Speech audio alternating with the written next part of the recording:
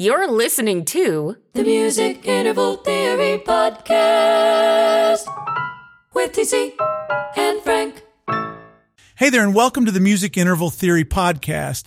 I'm super excited to kick off today's episode by introducing you to one of my favorite composers, Sergei Prokofiev. Some of you know already that we did an in-depth analysis of his incredible Piano Concerto No. 3, but that's not all.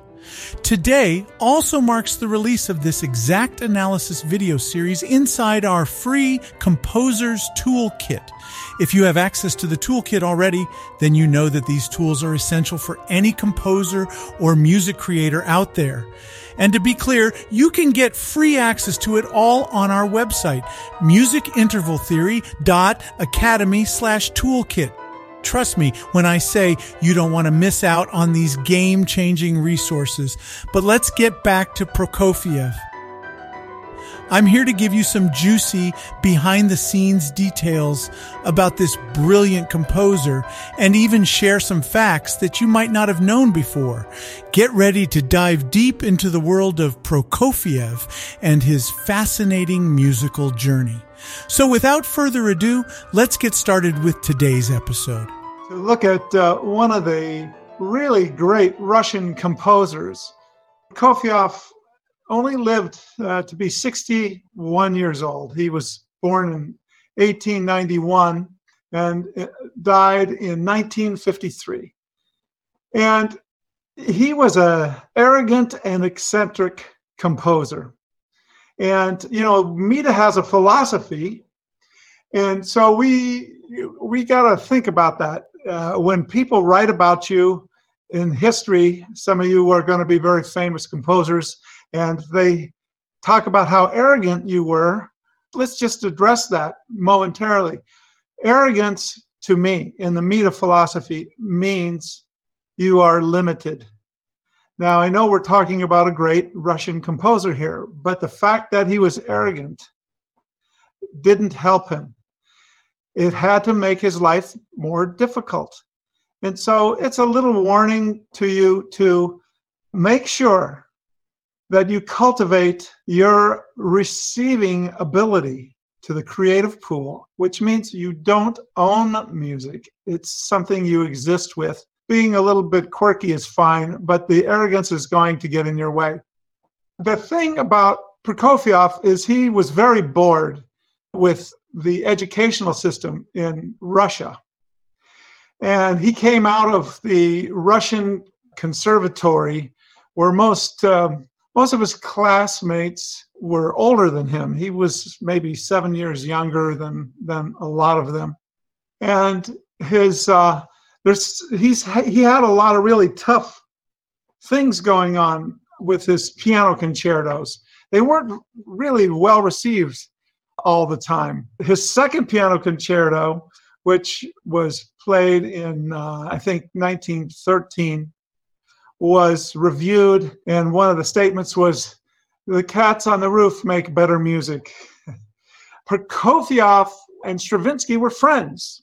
Although Stravinsky would say things like Prokofiev is probably the greatest composer that ever lived after me. And Prokofiev also did not really like a lot of Stravinsky's music. And see, that's where the arrogance came in, because we wouldn't have any idea if Prokofiev liked Stravinsky's music or not, if there wasn't arrogance involved. So arrogance doesn't perpetuate anything positive generally, other than a reputation that you're arrogant. The interesting thing is we're going to look at the third piano concerto, which is by far his most famous. And I think everyone should know that it was originally recorded in Abbey Road in London with the London Symphony Orchestra. I find that just fantastic. I just read that this morning trying to prepare for this, and I had the luxury of recording a film score with the London Symphony Orchestra, so I can really live what that must have been like. Of course, the piano concerto had a heck of a lot more notes in it, but the London Symphony is truly a marvelous orchestra and has been through all the years. So, the systematic musical education in Russia, starting with the foundation of the Moscow Imperial Conservatory. That's where Rachmaninoff starts studying at 14. And the school expanded into general music during the Soviet era, which was a whole expansive era in Russia. A kid's education started when they could reach the keys. Now, we don't really have that now. We don't have that kind of education. So you have 40 years of special school, and then at the age 15, they go to a music college for 3 years. And then finally, they enroll in the conservatory.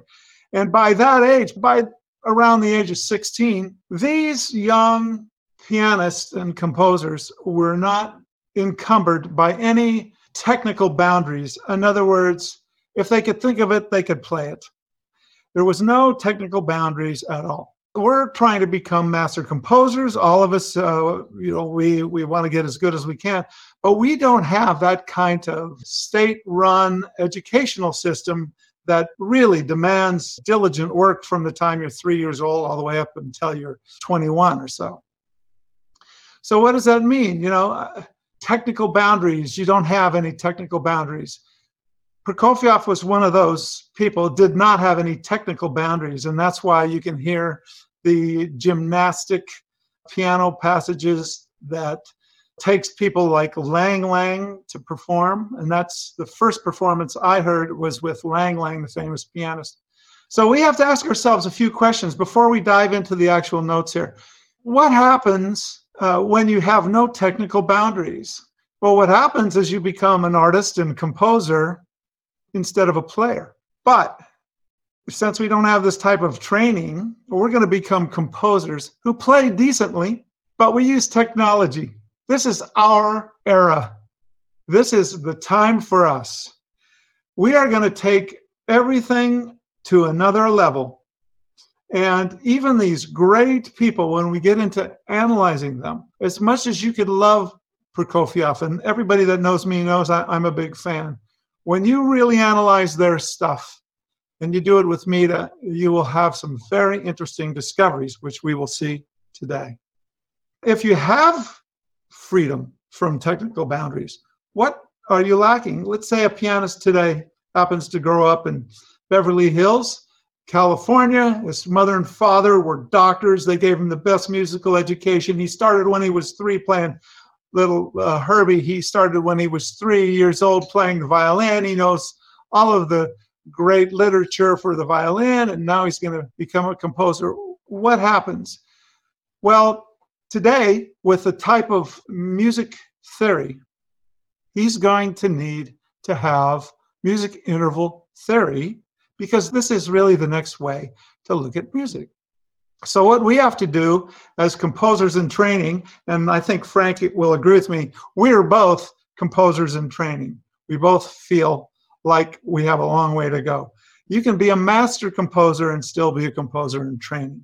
Our job is to make ourselves aware of all the technical boundaries of the instruments. And when I say the instruments, in our case, we're going to be talking about the piano. And since we're not concert pianists, we need to make ourselves aware of it. And so how do we do that? We have to listen to great instrumentalists. We have to have techniques that we develop, and we have to do things like we're doing today, which is analyzing some of the truly great pianists and the ones that have written piano concertos. We're starting with Prokofiev. This is the Piano Concerto number 3, his most famous one. We're going to go from number 1 to number 12 in the main score. So if you have your scores, what you want to do is just kind of take a look where number 1 and number 12 is. Number 12 is the statement of a new theme, and so we're going to get up to that, and the next part 2, will start on number 12, and it'll go through number 28. So you can be prepared for the next one. This is going to be the introduction, just kind of a roadmap of how we will approach studying and what we'll do with it once we have studied a composer. So, here is where the introduction ends and the actual analysis begins. And I can already hint that the video series is filled with tips and tricks on approaching any musical work and extracting composition techniques that you can implement in your own works. I hope to see you again very soon in the video analysis series of Prokofiev's Piano Concerto No. 3 or in the next podcast episode. This was TC. Have a wonderful day and best always. This podcast is powered by the Music Interval Theory Academy, your resource for getting clarity and confidence in music composition and orchestration. See you inside at musicintervaltheory.academy.